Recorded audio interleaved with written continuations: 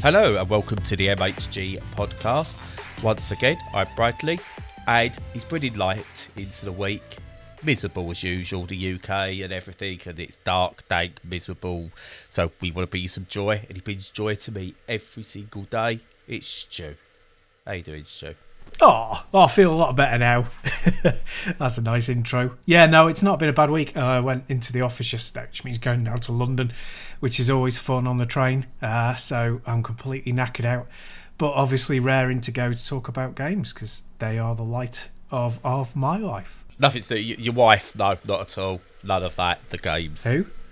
Oh, yeah. Sorry, my wife. Yeah, cool.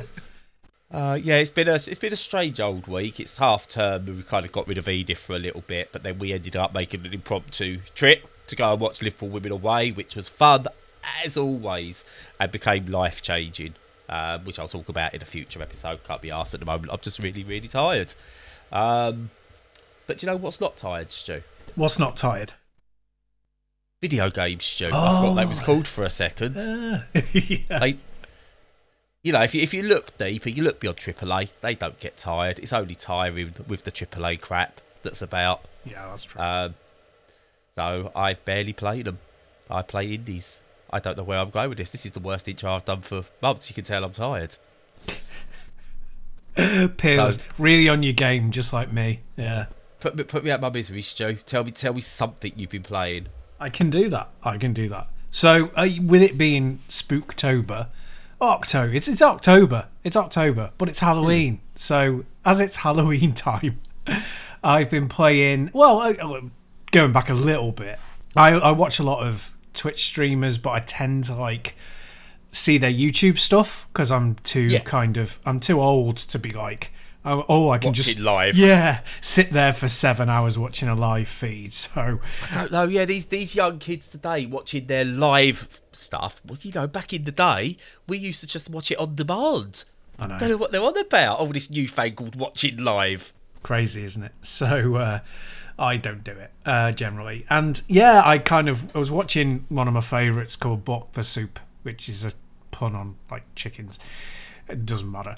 I found him through Games Done Quick. He often does speedruns of Resident Evil, and I watch a lot of his Resident Evil stuff, which is always good. And yeah, with it being this time of year, there's loads of Resident Evil playthroughs, and I decided to have a go of Resident Evil The Prison, which is a total conversion for the PlayStation of Resident Evil Survivor, which is one of the crappier games. It was based around using the GunCon 2 to move around your character and stuff. It was rubbish. Yeah. Yeah, that's the one. And it's a total conversion using, I think, that engine, which is a modified version of the Resident Evil 2 engine, and nobody cares. But it plays on the original hardware. So yeah, burned it to disc, dug out my PS1, which is the lovely little one I've got the LCD screen. I've had it for about 20 years, and stuck it on there, burnt it to a disc, stuck it on there, and I'm really liking it. I mean, it's not for people who don't like the Resident Evil tank controls, but I love them, and the reason I love them is because it's all about, the reason why the games lend themselves to speedruns so well, particularly the old games, is because it's all about, ammo conservation when you're going back and forth, and you have to go back and forth to solve puzzles and to get items, so you've got a limited inventory space you play Tetris with, try and fit everything in. You've got, the chests where you store your stuff, and the save rooms and all that, and you've got these corridors that you've got to run back and forth, and you can't, kill everything because you won't have enough ammo. So it's kind of working out when to conserve and when it's better to kill stuff, and trying to get good at the controls, which are deliberately difficult so that you can't just escape everything dead easily. And that's all part of the charm and part of the fun. And this prison conversion is, it's set inside a prison. There's loads of zombies. There's very few bioweapon monsters because it's set, obviously set in a prison. But there's loads of zombies and limited ammo, and it's only short, but for an extension of playing Resident Evil, it's more 1.5, so it's kind of feels midway between the first game and the second one. Not massively sophisticated, even by the classic game terms, But yeah, really good fun, completely free. It was developed, it's modded by a guy called, I hope I get his name right, is Aidan Williams. He does loads of these kind of mods. I'll make sure that he's tagged in the notes for this. I don't know what name I was expecting you to say when you went, I hope I get this right, and you went Aidan Williams. I was expecting something like Finnish or something like that with a really awkward last name. Yeah. I hope I say this right. Dave Smith.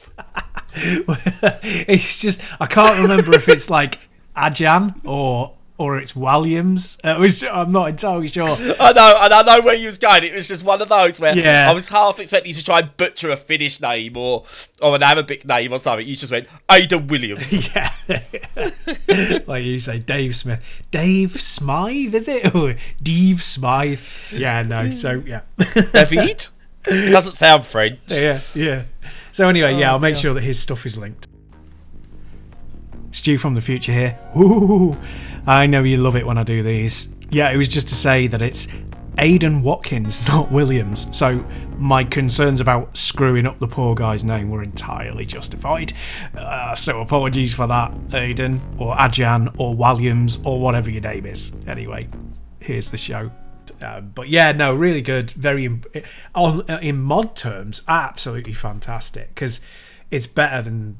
It works better than Survivor, which was the actual full release. So yeah, great stuff. Big thumbs up to the modder for that. Yeah, the Resident Evil games, actually, you mentioned them, but we'll probably come on to a little bit about spooky games in a bit and my issues with them. But like the original Resident Evils 1 and 2 and 3 to a degree always stand the test of time for me, because the tank controls are part and parcel of what give those a sense of dread, because you can't just run. You can't just run anywhere or hide anywhere. You are limited by the game's limitations. And that ups the tension factor more than I think like a modern game like Outlast or even Resident Evil 7 does. There's something about those tank controls that do add a sense of fear to them. Yeah. And I'm all for that, and I still love that graphical style. I don't care.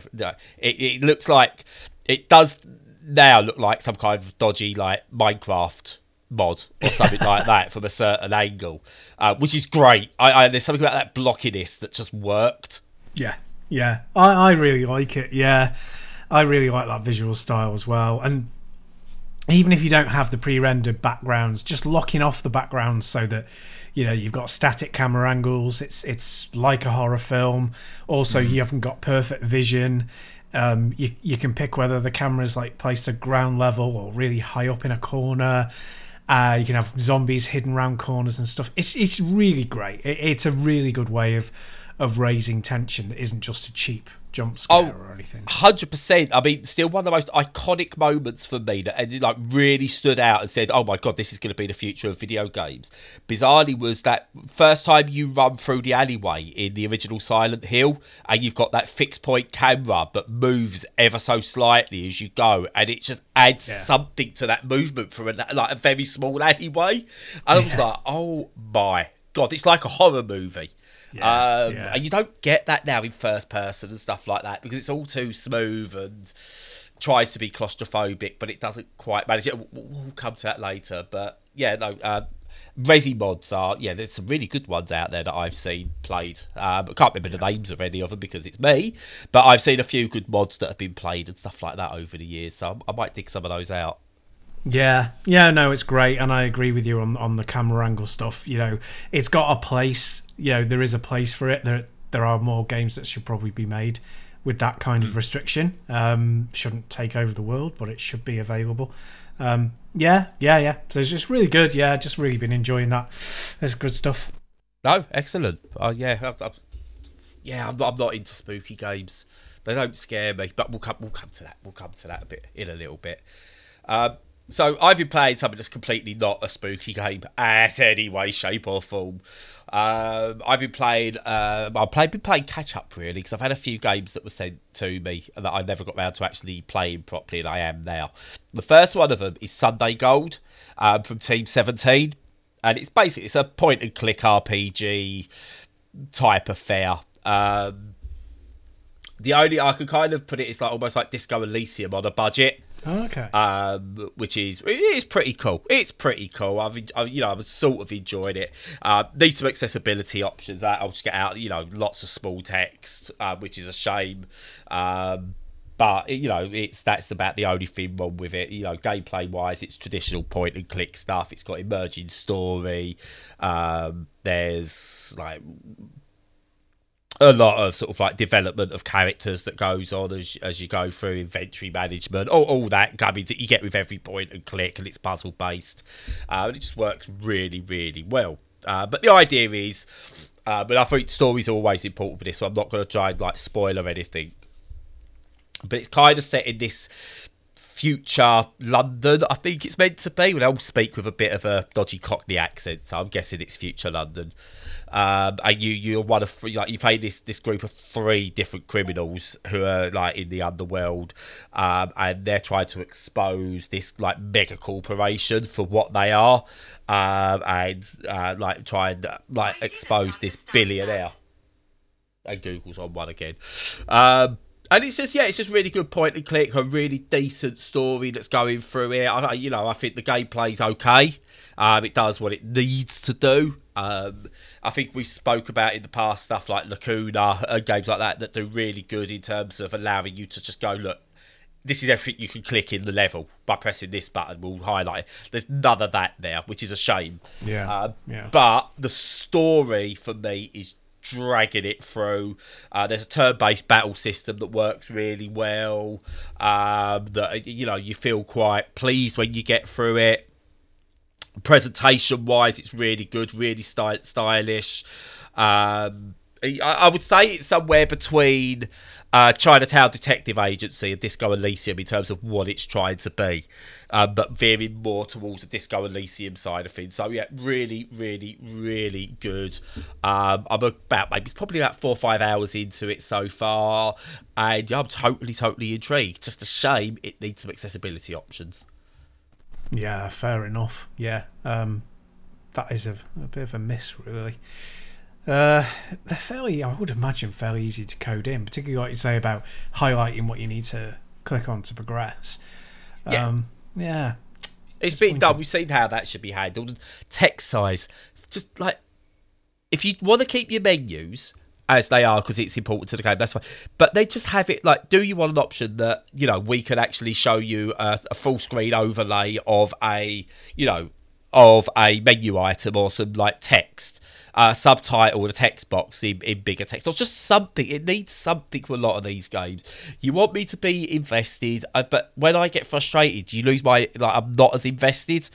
I dare say if this had all the proper accessibility options and wasn't hurting me to play, I probably would have finished it in a few sittings.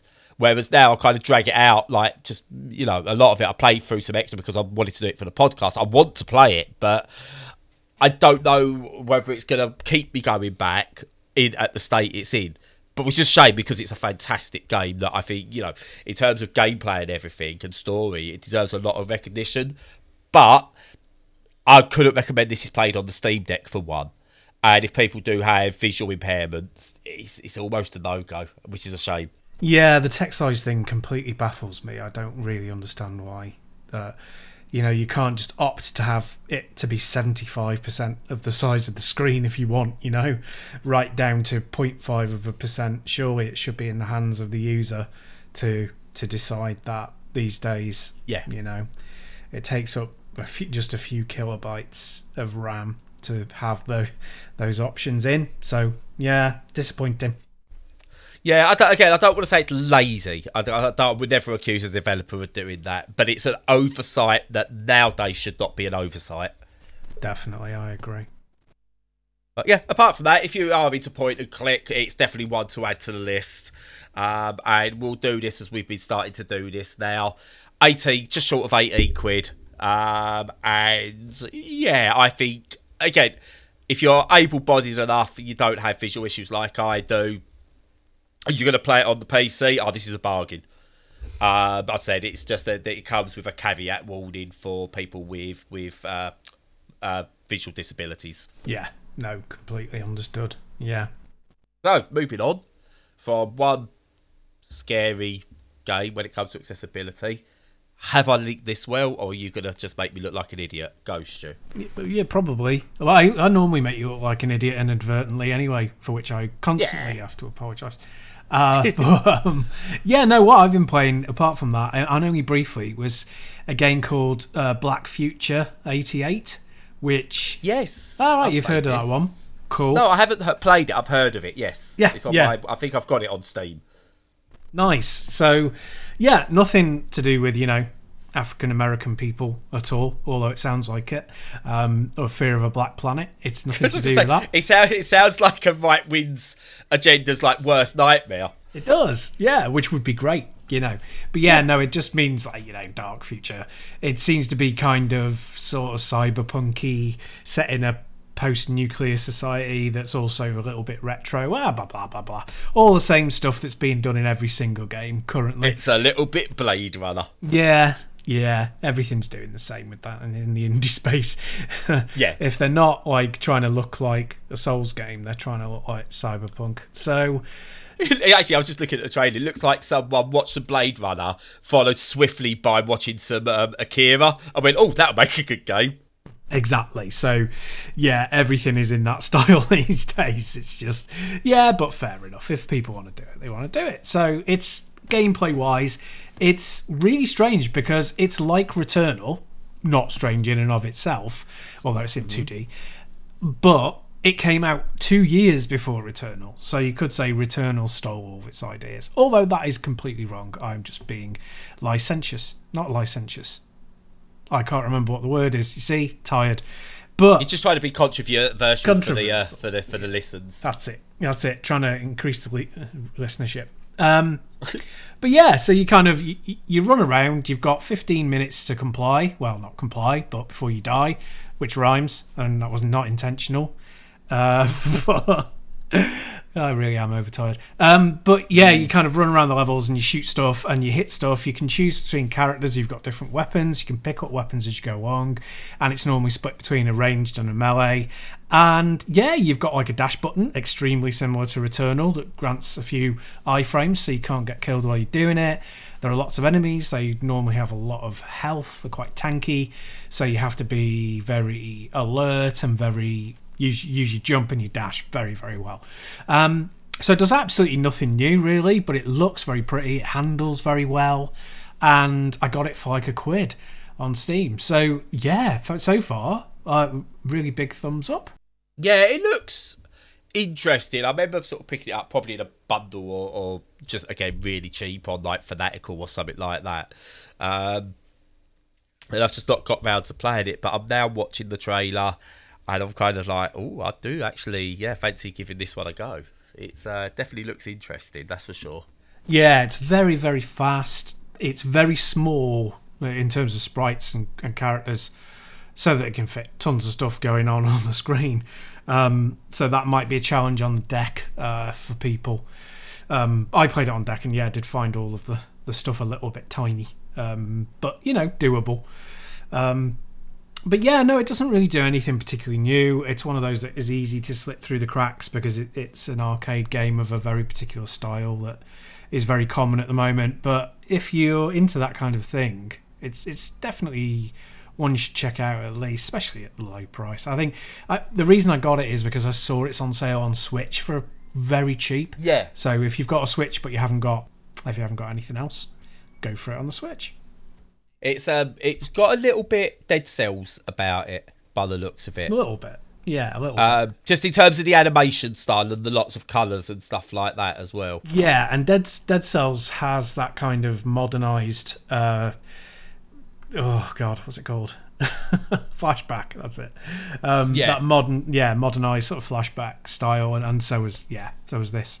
It's nice. Could you imagine if we did decide, like with the PS1 era, that was the way forward completely and everything had to move to 3D and we never went back to 2D games? Yeah. What we'd be losing out on about now. It's... Yeah, it's funny, isn't it? Yeah, it's funny because I think about that quite a lot, more than a normal human being should probably. but about whether, what if voxels became the only thing that were ever used, or what if mega textures were the only thing that ever, got popularity, or what if we only ever stayed with sprites, but the size of of processors and RAM kept going up. It's an interesting little thought experiment sometimes to think what things would look like. Yeah, I mean, okay, if you'd have said to me back like when I was playing a Mega Drive and stuff like that, if you'd have shown me this sort of game of Dead Cells and went, this is the future, I would have still been gone, oh my god, these look amazing, but believed it. Whereas the hyper real graphics we get on some 3D stuff, I still don't quite believe that's something that's real. It's like that. You're never going to get to that. But it's also, you put any 2D game in my hands and I can play it. Not well, admittedly, but I can play it. Whereas a lot of 3D games, they don't have what I would say a typical control system. They don't always all agree on what the main buttons should be for moving and looking and stuff like that. I know most will use the right stick and left stick naturally with each other, but then you get some will use triggers for actions, others will use A for actions, and it's just there's no cohesion. So you've got to spend like some time working out how to play these. Whereas you pick up one of these, I know I'll just go left. A's bound to be jump if it's got a jump mechanic. And then, right, okay, I've got this. Now what can I do? And build up on it. And, they're just so playable. And it makes me want to see, like, a Sonic or a Mario in these styles as well. I want to see him, like, push out the boat. So they go 3D, go retro future. Yeah, it would look amazing. That's been proved, I think, with Sonic Mania, that people really love it. They really love that style. And it never goes out of... It's timeless. It never gets dated. But to the control thing, funnily enough, I was thinking about, well, not really controls, but I'm thinking about the way that things have changed and like our perception of how accessible things are and the buttons and all that. Because just the other day, like I stuck on R4 Ridge Racer Type 4, and such an amazing game. But I can remember at the time, back in like 1999 or whatever it was, thinking, oh god, like you have to go into a menu and pick a car and pick a manufacturer, and then there's some text that comes up from the driving manager, and then you get to play. Oh god, this is where's the getting into the race? And I came back to it the other day. I was like, this takes a minute. It's like, it's nothing. And I like thought of it as this great big deal back at 20 odd years ago. And now you'll spend that time going through the menu of an action game to start an action game. Yeah. And every single racing game will take you at least 5 minutes to get from power on to, you have to pick so many things. They give you this walkthrough that you've seen a million times and you don't need. Choose whether to do a Grand Prix, choose your setup. Are you going to do story mode or are you going to do pure racing? And just looking back, it just throws into light how quick and immediate all that stuff was. And it's a driving game. There's the option for several more buttons, but really it's still just accelerate and brake. And sometimes, I'm not saying that all games should be basic, but there should always be basically controlled games so that you can just choose them and go straight at them. And again, this is where I think like the Steam Deck is set in the future of what video games will be. Because if the next Xbox controller, for whatever their new system is, comes out and it doesn't have 4 back paddles built into the controller, I'll be very, very shocked. Yeah. And touchpads and like essentially Steam controllers. Because one of the things I found is accessibility with the Steam Deck, like custom controls. It's like one example is a emulated game, and another example I'll give quickly is like a modern game. So one of the things I can't get my head around going back to old racing games is using like A to accelerate rather than the triggers to accelerate. Now playing an old MSR and stuff like that, you need to use like the A, and I was like, I can't do that. So you just immediately go into like the overall system override settings and remap A to be on the trigger. Yeah. On the right trigger, and then X, I think, was brake, or B, whatever was brake, onto the left trigger. And you've not, it's not analog, but you've all of a sudden got analog controls. And it's done. It's set. That's it. You haven't got to worry about it. You haven't even got to remap anything in the game, which is brilliant. And you can't do that with an actual Dreamcast controller on the original hardware. You can't actually remap those controls. So for me, it actually makes it a better experience to emulate that game than to play it on the original hardware, because we've got so used to playing racing games in a certain way, even arcade ones. And the other one I went, right, this has changed how I play these sorts of games, is I've got not Tiger Woods, PGA 2K23. Yeah. The issue I had was I couldn't see the free click meter properly, because it was like a yellow line that then grows out as a circle, and then you have to do it on the white line, and it's too small. And I couldn't do it, couldn't see it. And I put in a sort of bit of feedback to the developers, like, can you do it so we can at least increase the size? And someone came back and went, well, actually, what you can do, if you set the left touchpad to touch, and that toggles on magnification, and you use the right touchpad as mouse controls, you can basically touch on just once, adjust the right mouse pad to say whenever you zoom into this section of the screen, and then whenever you're ready to take a shot, you basically touch on to zoom right into the free click meter, do your actions, and then just basically tap it again, and you're out into the full screen view to watch your ball go wherever it's got to go. And it's changed the way I play that golf game, or anything, stuff like that. I could, if I don't need the touchpads for anything in game, I see it's now just become my default turn on magnification. Yeah. I haven't got to use the Steam button to do it, because as good as that is, that's awkward. But I just, now anything where I can use it, it's like, right, that magnification is on the left, moving the magnification screen around is on the right touchpad, away we go. And it's just changed everything for me, which I can't do on any other console. But I've got a feeling, hopefully that's something we'll do. And one thing I'd like to see Valve adjust with that magnification is, can you actually allow me different levels of magnification? So using the left pad, could I set it so I have 4 different regions, and I have a 1.5 times zoom, a 2 times zoom, a 3 times zoom, and a 4 times zoom, so that I can make the adjustments for what I want, based on what region I touch. Yeah. Or even, can I have that it's a sliding scale, so I touch and press up and it zooms in, I touch and I pull back and it zooms out, or I just do a single tap in the middle and it resets. All things like that. Can they now start to improve that magnification tool? Because I think that's what's got to come next. Yeah. But as I said, like, this is all stuff I could do on Valve's hardware now that I can't do on anything else. I can't do it on anything else. And it's brilliant for it. Yeah. And I think we are looking into the future of, this is what controls are. There was often what does controllers become next? Have we perfected them? No, we haven't. But what we're now seeing is, what should a controller be? Customization, accessibility. That's what's next. And I think that's, with the likes of Valve, I think that's what's coming. Yeah, definitely.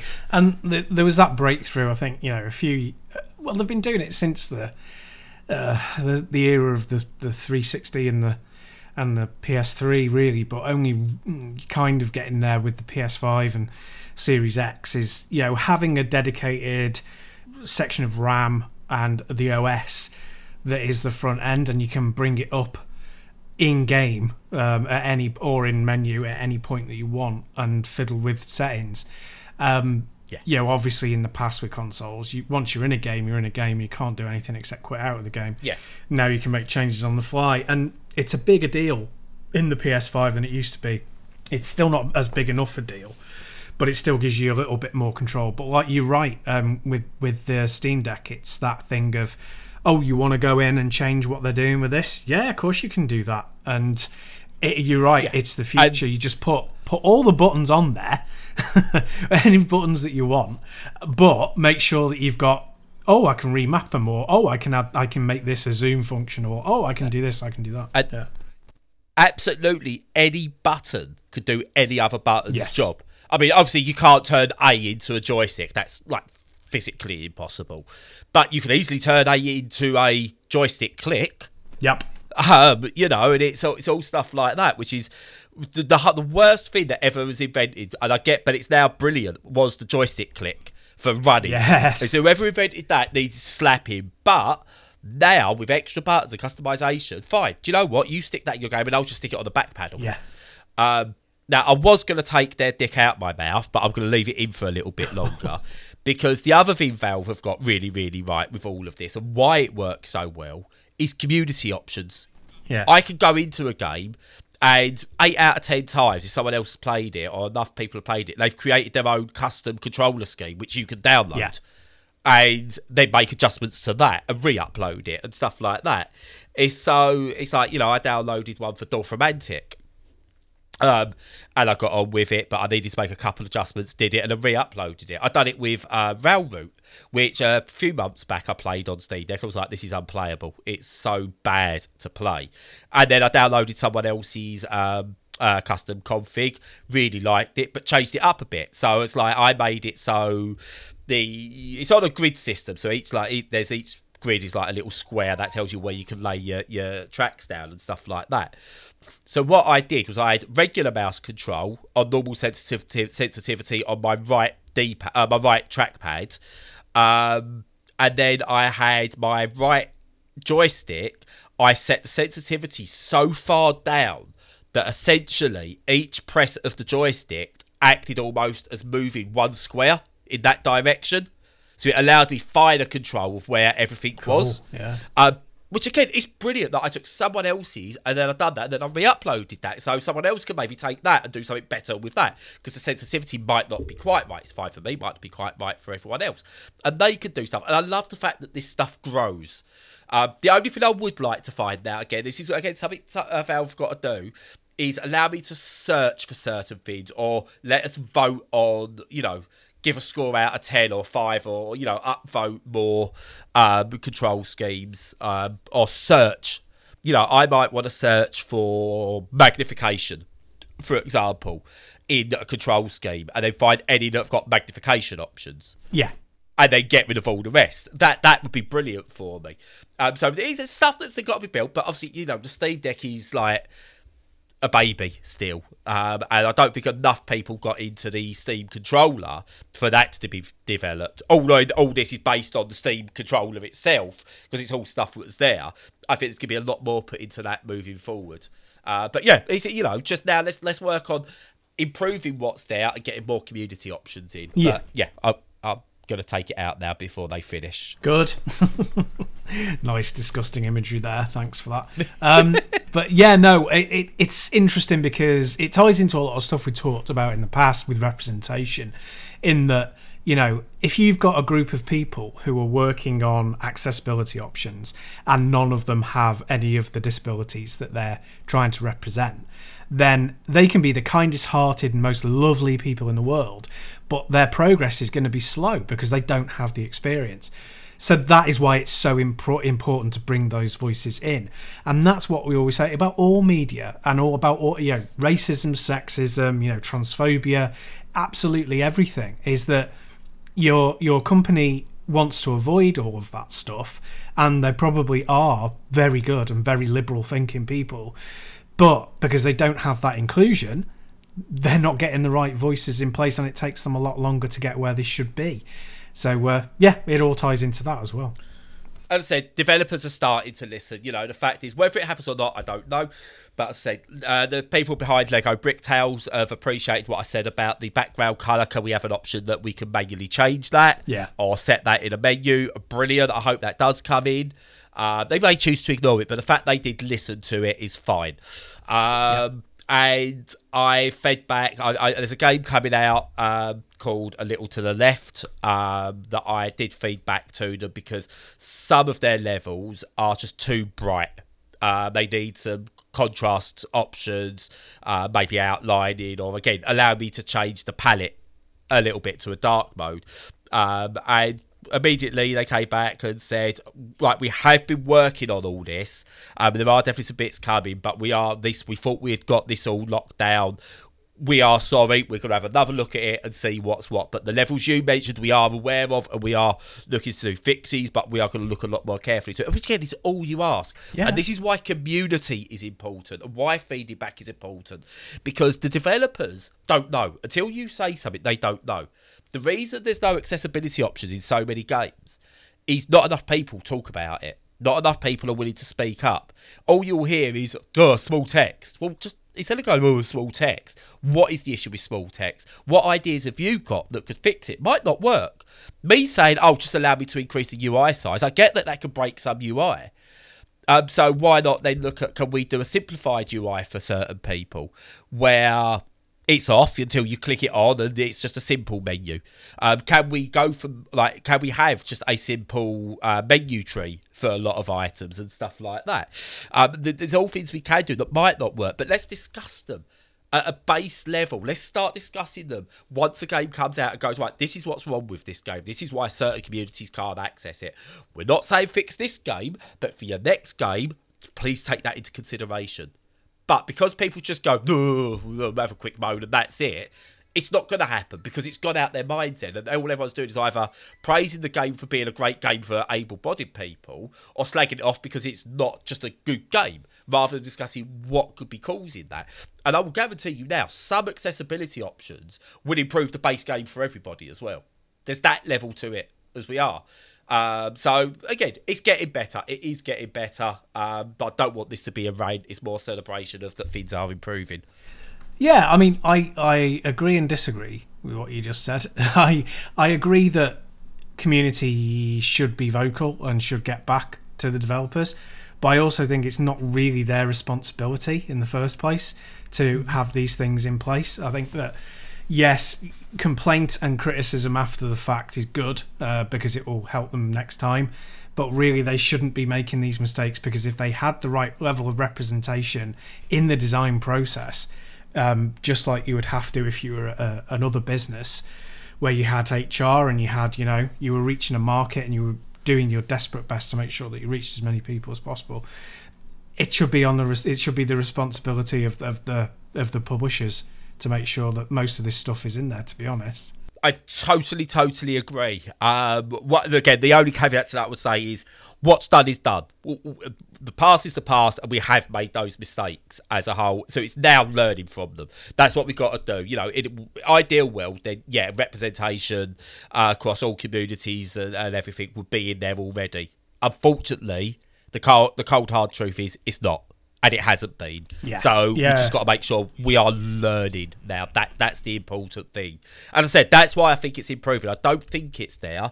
And it's, I'll speak up now. It's one of the reasons I want to start a company that is at a consultancy level on day zero of game development about this is what's needed from all these different types of people. This is what we suggest you put in. This is how you can do it. Can you make X amount of this work? If not all of it. Yeah. And then work with people. Do test it. Even if it's just testing, going, right, we've got these levels built out as test levels with these accessibility functions. Can you test them and see how you get on? Yeah. Don't need to be good at the game. Don't need you to be good at the game. Just, can you play it? Is that text easy enough to read? If not, okay, we've increased the size. At this level, does this make it easier? And if we get to a point where I go, right, now I can find that easy to read, and they go, and someone else goes, right, but okay, now that's broken the game. That's broken this aspect of the game.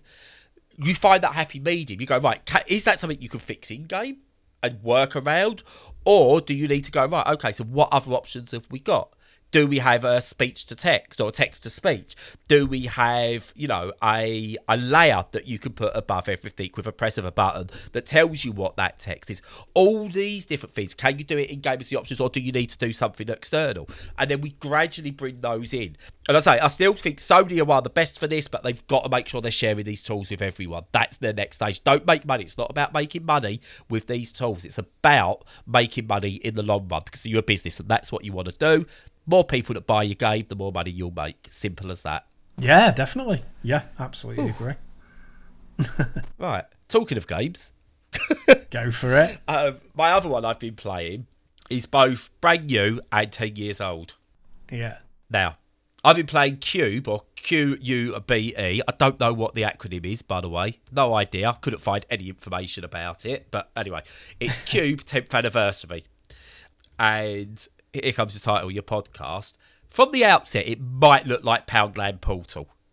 Portal. Nice. And it really does. There's lots of white areas with slightly coloured accents around it that sort of guide you through, etc., etc. There's an over sort of bearing AI that's with you, and it's kind of like you can tell where it's going and this game goes places, and you get various different puzzle types that are gradually introduced to you as you go. You're kind of not sure what you're doing in there, and then it all starts to become a bit clearer, etc., etc. And I must admit, 10 years ago, I literally went, I'd rather play Portal. You know, Yeah. I've played Portal. This isn't as good as Portal. Now, it's been a long while since we've had a new Portal. So I've kind of got this, it's almost fresh. And whilst it is, I said, it pretty much is Poundland Portal. But that's not a bad thing. You know yourself, Stu. Right? Sometimes you go to Poundland, you might just want a pack of 10 lighters. That's fine. You'll get those 10 lighters. Better than paying £1 for those than going to pay 15 quid for one from another shop. We know that. It's fine. And this is what this is. It's a £10. It's a £1 pack of 10 lighters. It's functional, does the job, and do you know what? I'm having a really good time with it. Some really good puzzles that do give you that eureka moment at times. It's like I had one fairly early where you had to kind of maneuver a green block onto a blue block to shoot the green block up in the air to then catch it on a red block. You also then had to get onto the blue block that shot the green block into the air to then shoot yourself up into the air onto the green block and then make it fall back down to the blue block with you on the green block to then force you further enough up so you can then just jump off the green block to the end of the level. And it's like it took me ages to work that out. And then the second I did it, I just went, for fuck's sake, that was simple. That was really simple. But then there's another one. It's like almost creating a marble run where the ball runs down and you just have to make sure the level's set out so that it runs down this little run and goes into a box at the end and away you go. Really, really good. All like really good emerging puzzles in there. Really enjoying it. It's got like an original version where you could just do like all the puzzles. It's got a story-based moment, story-based mode to it as well. It's relatively short. I think based on, Portal, which was a fairly short game in itself, I think it's good that it's kept things relatively short. So you're not really doing the same puzzle time after time. After time is slightly different variations. It always feels like it's doing new stuff. And I think there's like 8 different major levels in it. This is with the new version because it has this thing called Sector 8, which is kind of what it builds towards. Which I'd imagine is towards its like big GLaDOS style showdown or something like that. Yeah. But yeah, overall, it's just a really good puzzle game. Most of it is logic based in terms of you could just work it out logically and go for it. There are a couple where you kind of got to do timing based stuff, and I'm not a big fan of timing based logic puzzles. Never have been. That's why I preferred Portal 1 to Portal 2, because there was less of those in Portal 1 than there was in Portal 2, like the emotion thing what made you go faster. Yeah. Some of it I was like, I get it, and I've got the puzzle. I just can't get the timing down. Yes. Which was a shame. And this has got a couple of levels a little bit like that. But overall, I would say 8 out of 10 of the levels that you do are logic based, and you could just work it out and do it, which is brilliant. In terms of accessibility, really good. It's like, considering it's all white, it's not a bright white, if that makes sense. Right. It's like not grey either, but it's just done just right that I'm able to see. And it's got full colourblind support and stuff like that, that allows you to use different symbols as the colours as well, so you can work stuff out there, which is really, really good. Most of it is symbol based, or you barely any menus at all. So there's not actually much reading or text to do, which is really, really good as well. It's like really good puzzle game for anyone who enjoys logic-based games like this. I'm not a big fan of the 3D ones, in all fairness, but this I am really pleased with, that I finally got round to playing this. And I will apologise to the developers now. I was wrong first time around. It's much better than I assumed it would be. Cool. Oh no. Right, they're called Toxic Games, which I don't think in this day and age is a great name for a video game company. Yeah. I mean, you've lost that. Ubisoft took that trademark. They really did. Toxic masculinity. Yeah, they could be called. Yeah, no, I was just looking it up. It's apparently quick understanding of block extrusion. That's what it stands for. There you go. Yeah. I'm sure that is there we go. It was obviously somewhere. I just my old Googling skills are not very good. I just looked on Wikipedia. Well. There you go. There is a Cube 2 as well. Never played it, but do you know what? I think I might give that a go. I'm intrigued now to give this a go because I like that. You know, I'm not a big fan of puzzle games in general, but I prefer it when the puzzles are slightly easier and the action is slightly heavier, which is why I like the Resident Evil stuff. So I might well pick one of these up. So if you're gonna go for a Cube, then definitely go for Cube 10th anniversary because it's got everything plus any quality of life improvements. Yes. I've not played Cube 2, and that's like 25 quid, I think. So it's a bit maybe above what you'd want to test. 15 quid for Cube 10th anniversary is the price I know of that one. But I believe you can also pick up like the original Cube for like a little under like 8 quid as well. So it's up to you, you know, where you want to go. I don't know if there's a demo out. I mean, again, it would help if there was maybe a demo. There's not a demo. There's no demo. But it's good. I'm enjoying it. I think if you do have any interest in 3D puzzle, then I think you'll get something from this. Cool. Yeah, and it's got ray tracing support as well. So I might well pick it up and have a look how pretty it looks. Oh, I might pop that on the desktop PC because obviously I don't get ray tracing on the deck. No.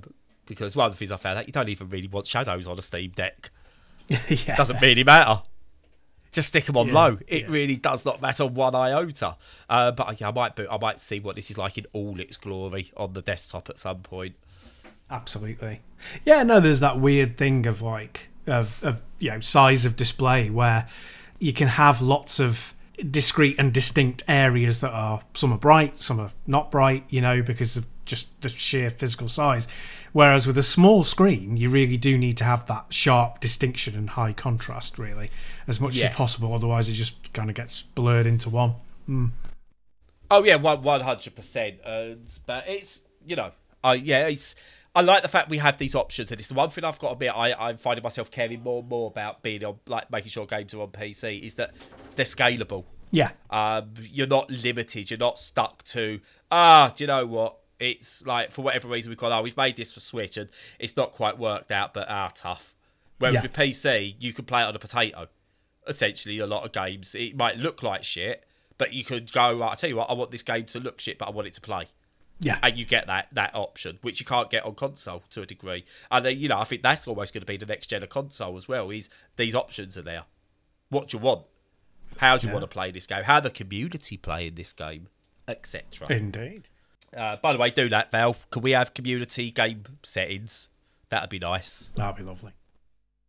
Because I don't want to spend ages working out how to get 60 frames per second on a racing game, but still make it look decent, because I haven't got the time or inkling or the vision to be able to do that. Whereas if someone else has done that and it's been verified, I could go, sweet, just do that setting. Yeah, just click of a button and away you go, yeah. Yeah, just like you could do changing your controls. Nice. Which is scary. Which is really scary. Good do you know what's not scary to me, Stu? What's not scary? Video games, Stu. Oh, my God, video games. We've had a better segue. There we go. Nice.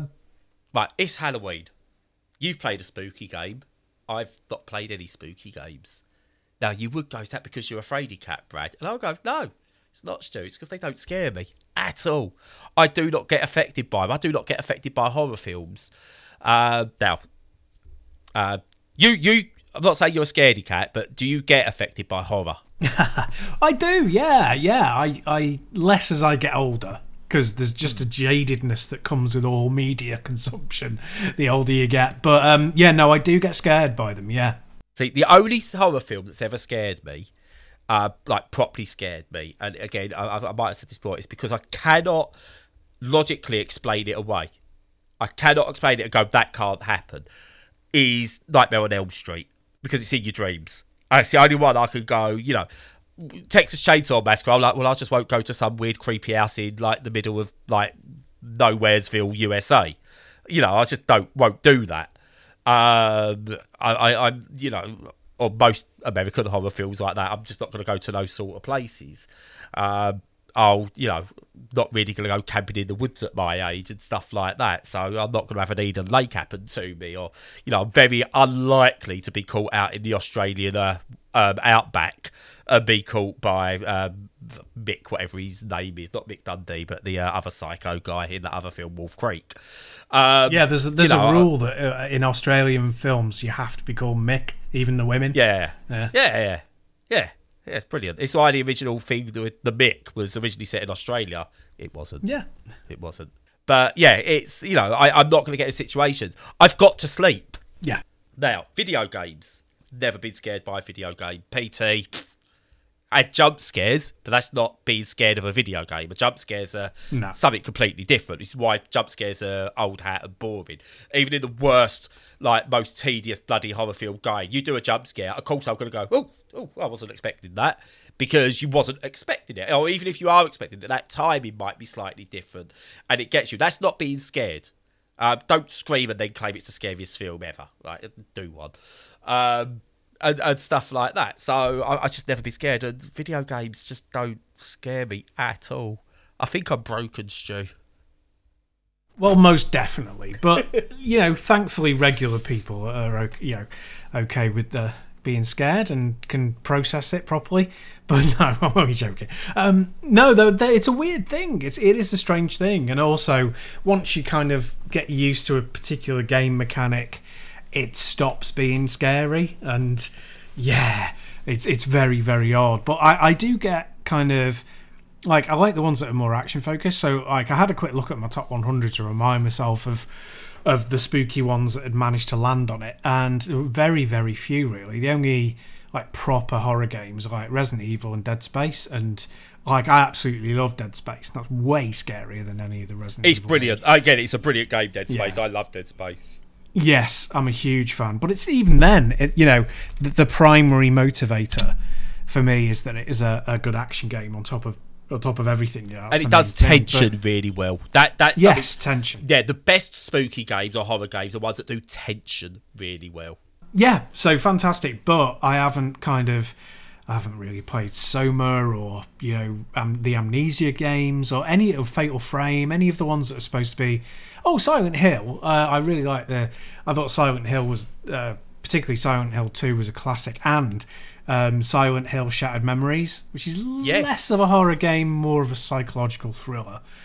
But that for me was just brilliant. I was blown away by that game, and that's where you get me psychological thrillers. They're the ones that do sort of they are brilliant. Psychological thriller, because it's not trying to jump scare you, it's trying to get into your head, and they do it really well. Again, not scary, but a psychological thriller is not scary. It's not scary, it's effective in what it does. Silent Hill 2 and Shattered Memories both done that really well. I loved that. I loved Silent Hill 2 and Shattered Memories in particular. Absolutely fantastic, and not really very excited by the remakes. And hopefully the new game will be good, but I'm not really holding out much hope. The new one's a new team, isn't it? It's not Bloober Team, is it? The new one, Bloober Team are doing the Silent Hill 2 remake. Yeah, which has me worried. Yes, but I'm worried and not worried because I'm not going to be buying it. I'm really down on remakes.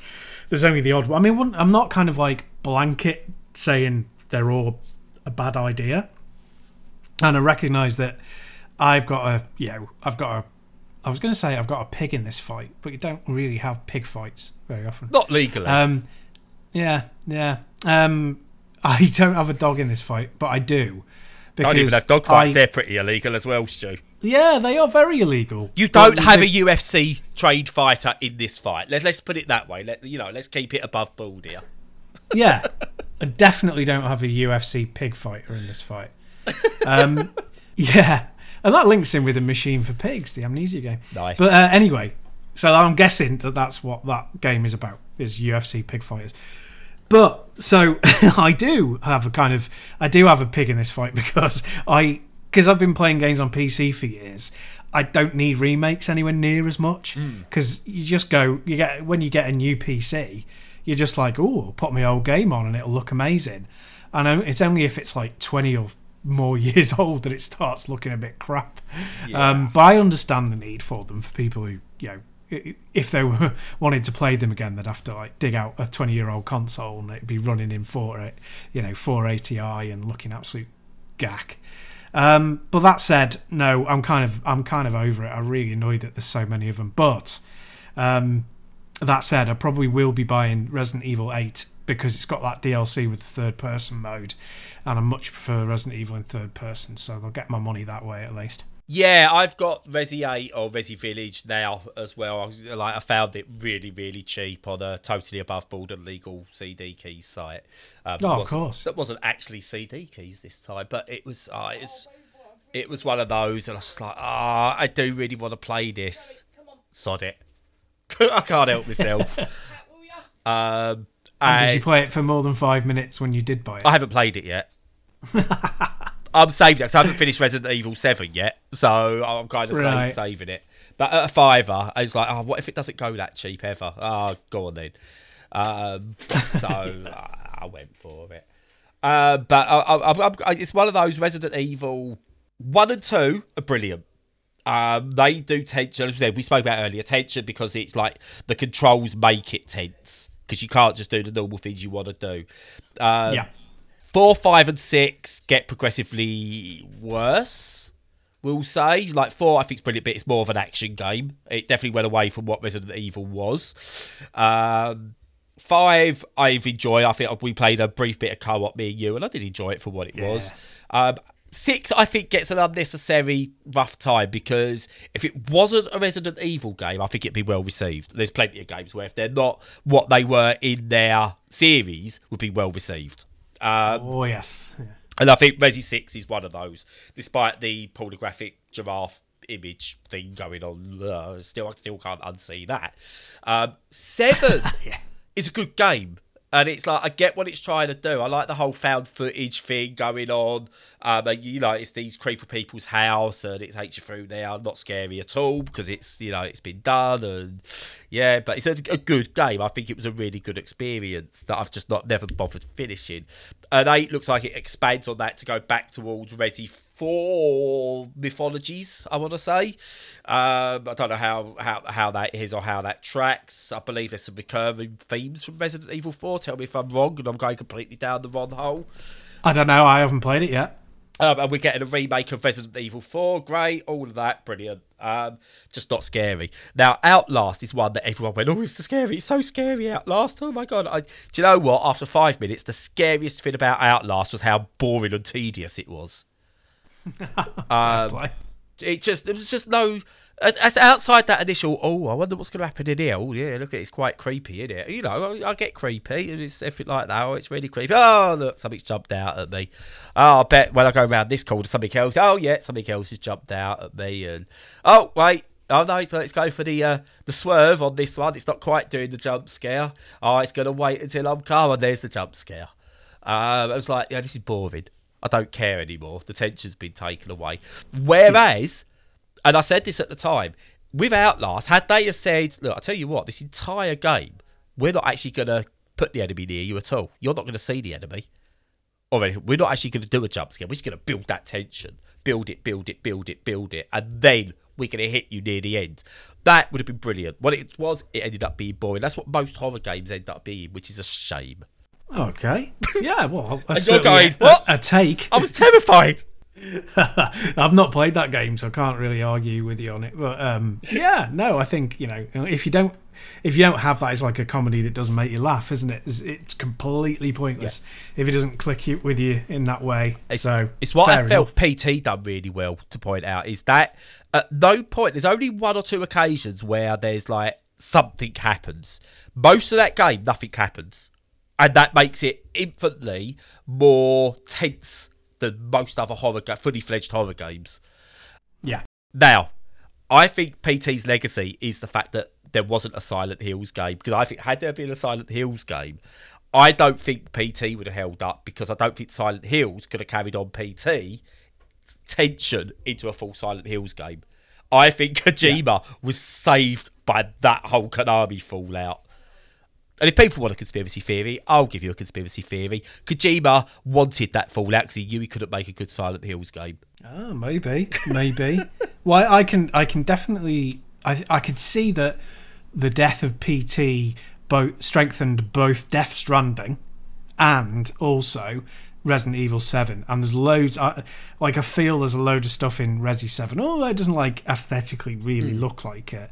There's loads of stuff about characters jumping right in your face, like physically being in your face. It started that subgenre, didn't it, of first-person horror? I would PT say. definitely did. Yeah, and I think that it was capitalised on by Capcom. I mean, even to the point that Capcom went, "Oh, I'll tell you what, we'll do a demo like PT."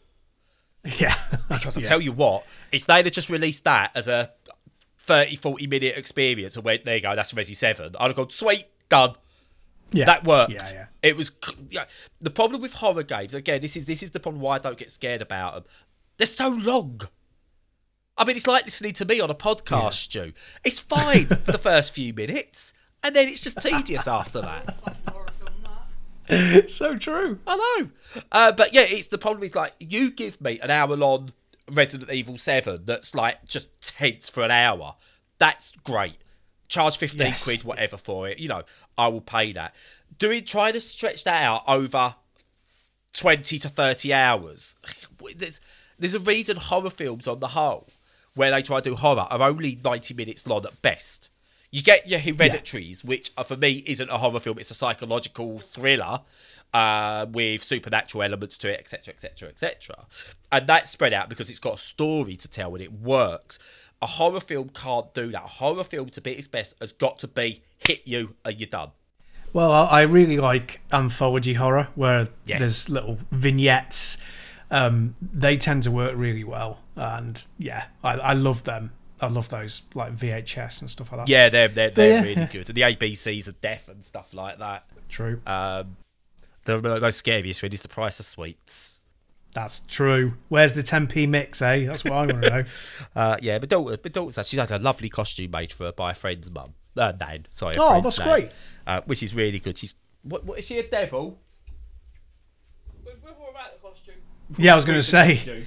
What about the costume? She's some kind of devil woman with the costume. Oh, with evil on her mind. Yes. Yeah. That was really cool. And I like the whole trick or treat thing for kids. You know, you see a lot of people going, "Oh, it's all American." So what? So what? I don't kids understand why. Yeah, kids are having fun. I like the odd Daily Mail article about razor blades in sweets and why you shouldn't get. It's all part of the tradition now. Totally.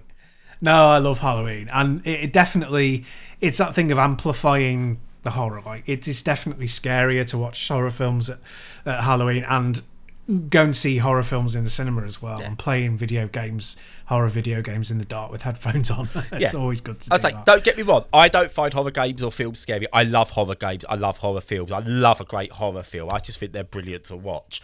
And I love a good jump scare. I'm not going to lie, part of parcel, we went through a little while of trying to just like scare Lucas all the time, and it was brilliant because he'd scream. I think I spoke about it on an older podcast and stuff. Like, it's brilliant. Jump scares are brilliant. That is entertaining. Watching somebody in sort of psychological terror. Yeah, it is for like briefest of seconds. But it's not scary. It's just that immediate. But it's not scary. Okay. I challenge any game developer to make a video game that makes me cower in the corner. Once you've done that, you've got me. Fair enough. But yeah, no, I don't know. It's brilliant there. Enjoy your spooky season. We'll be back after spooky season. And I'm gonna Stu, I'm gonna end the terror. I'm gonna shut up now. Okie dokie. Enjoy Halloween out there. It's coming up on Monday as we're recording. Play some scary video games, even if you don't find them scary, like my freaky co-host. And other than that, follow us on all the socials.